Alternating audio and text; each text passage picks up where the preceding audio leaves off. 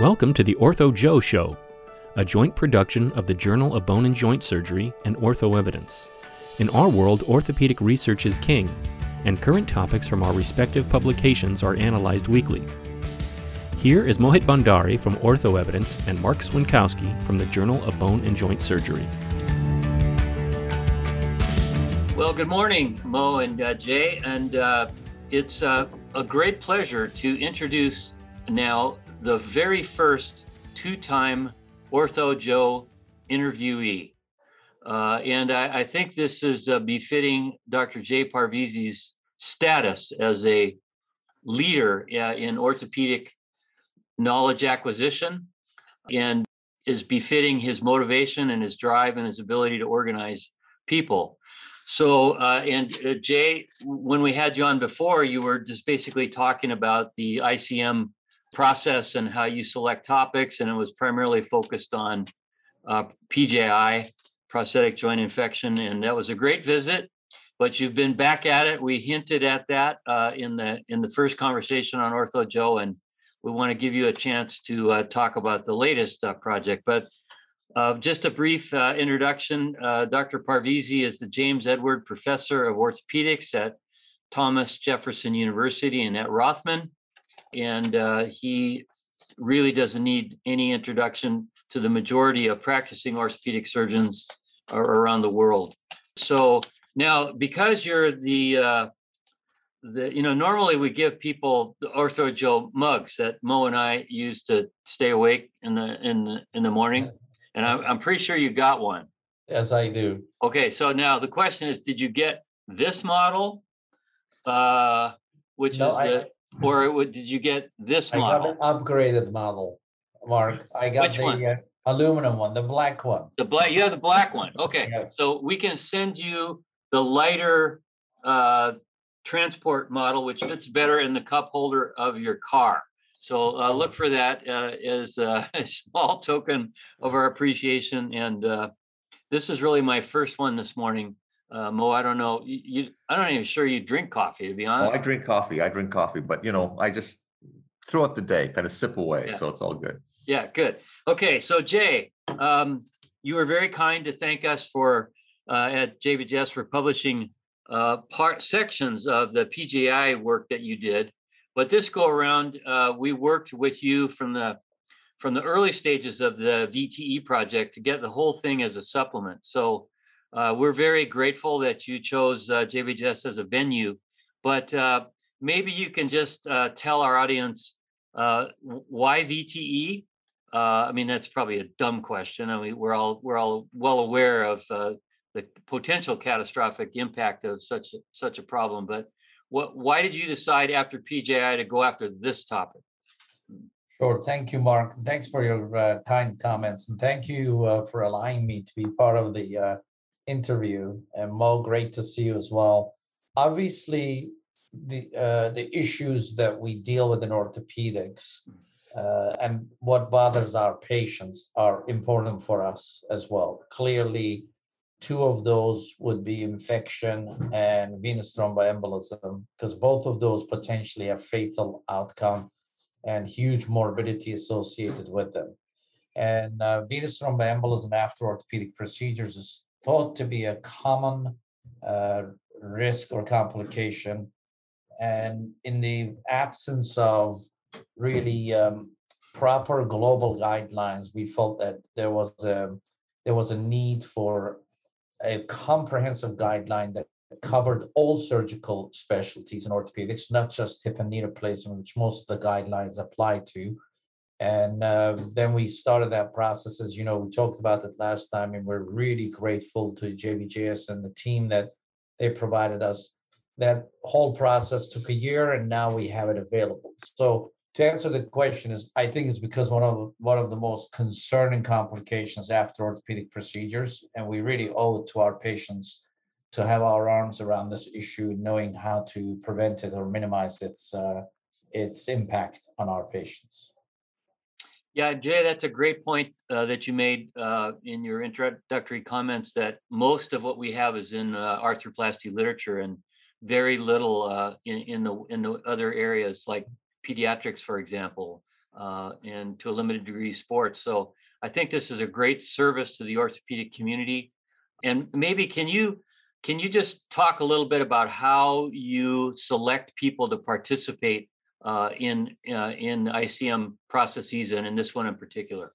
Sure, we stick to the strict Delphi process, and Delphi obviously includes selection of delegates, expert delegates.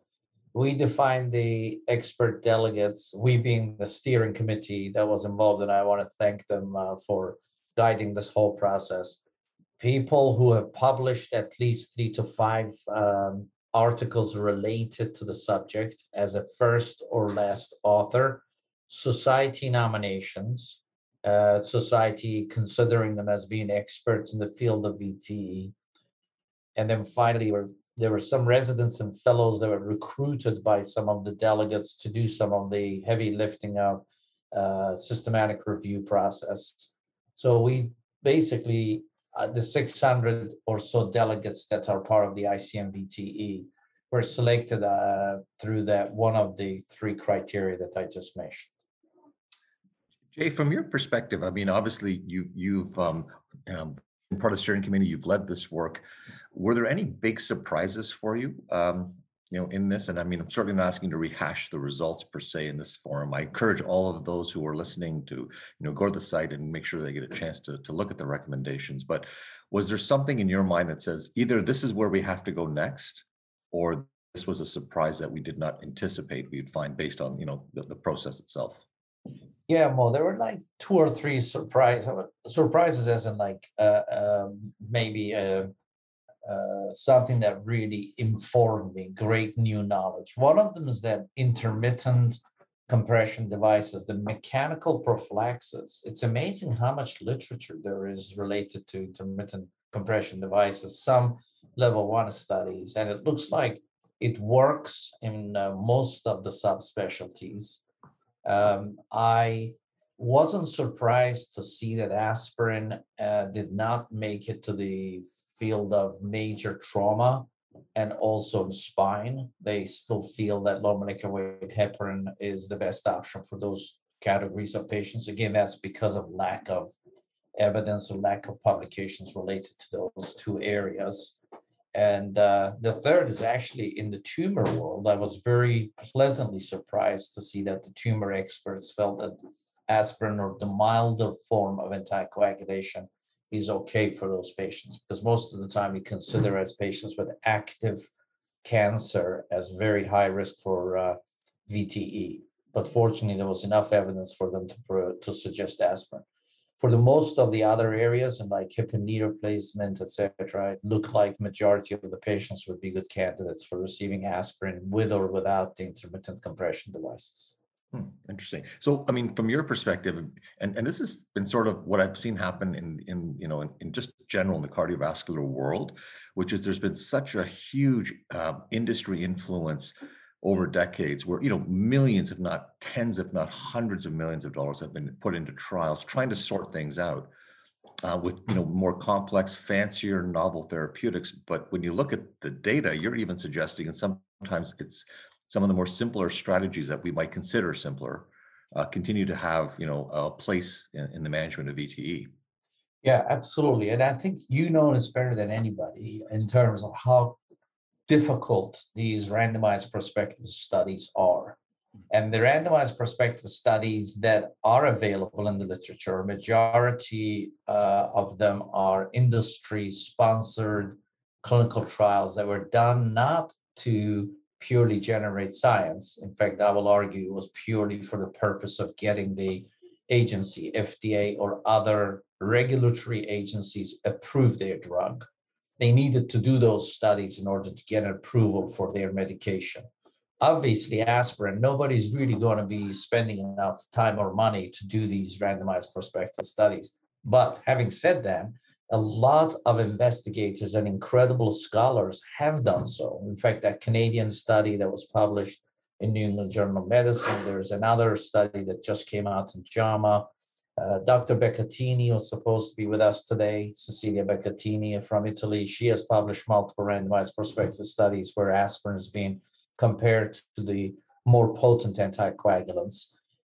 So the older literature of the 80s and 90s is all on low molecular weight heparin and similar drugs where industry had to do them as part of their regulatory process. But in recent decade, we're seeing a lot of great evidence emerge in favor of aspirin, at least showing that aspirin is not inferior to other anticoagulants available today. Yeah. Yeah, just adding a little bit from the trauma world, Bob O'Toole from Shock Trauma has got a very, very large trial that the data's been locked now and is being analyzed for publication on major pelvic and acetabular trauma, lower extremity trauma, comparing aspirin to the other types of anticoagulation. So we'll have some better information in trauma as well.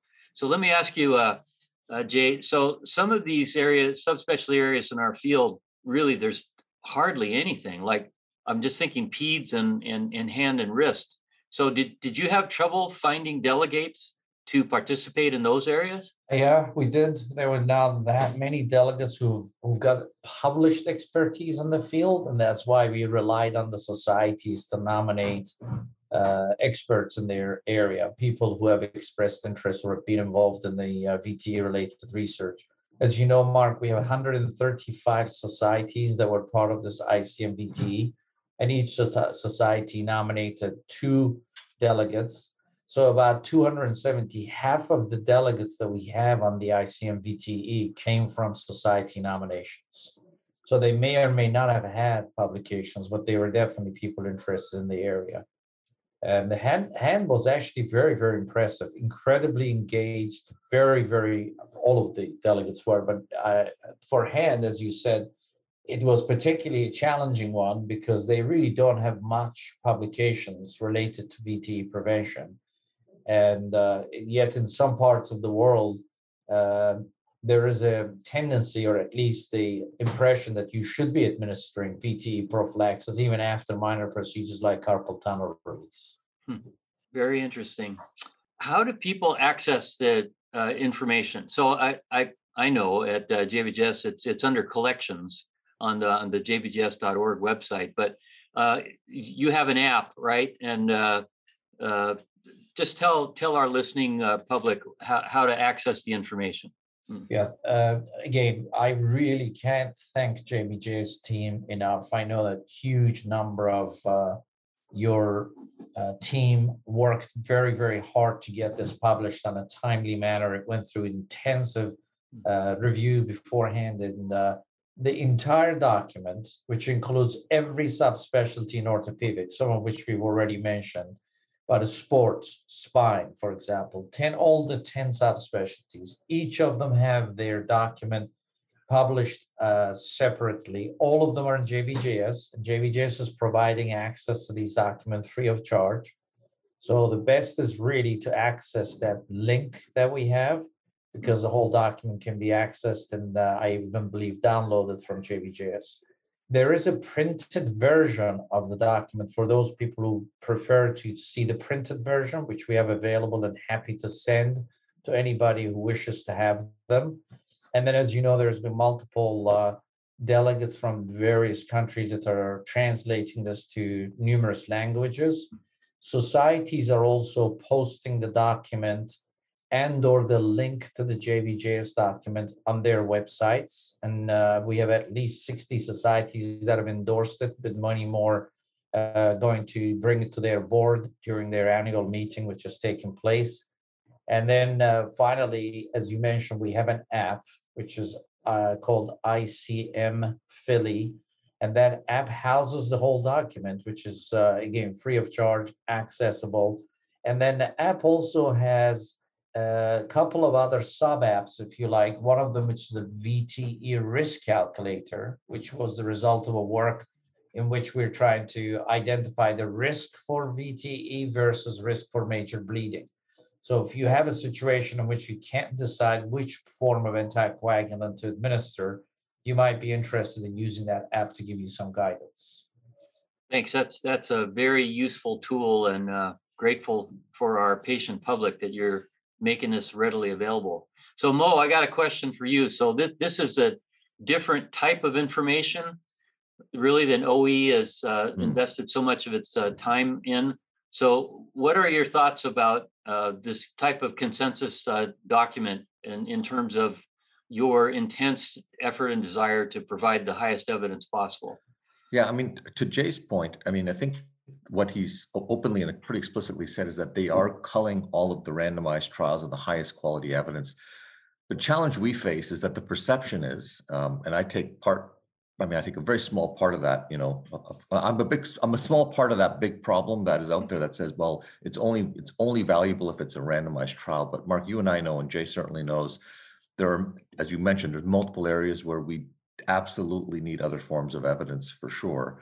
And in the area of VTE, while I suspect there's lots of great high quality randomized data, which I'm almost positive informed the decisions of this consensus group, there were probably areas where their expertise was critically important. And, you know, the document itself is pretty explicit about where they got the information and how those decisions were made. So the thing I love about it is it's very transparent and you know exactly where the information came from. I don't know, Jay, if you have anything else to add to that, but. Well, absolutely true. And of course, we all feel like randomized prospective studies, high level of evidence is much more valuable than observational studies or expert opinion.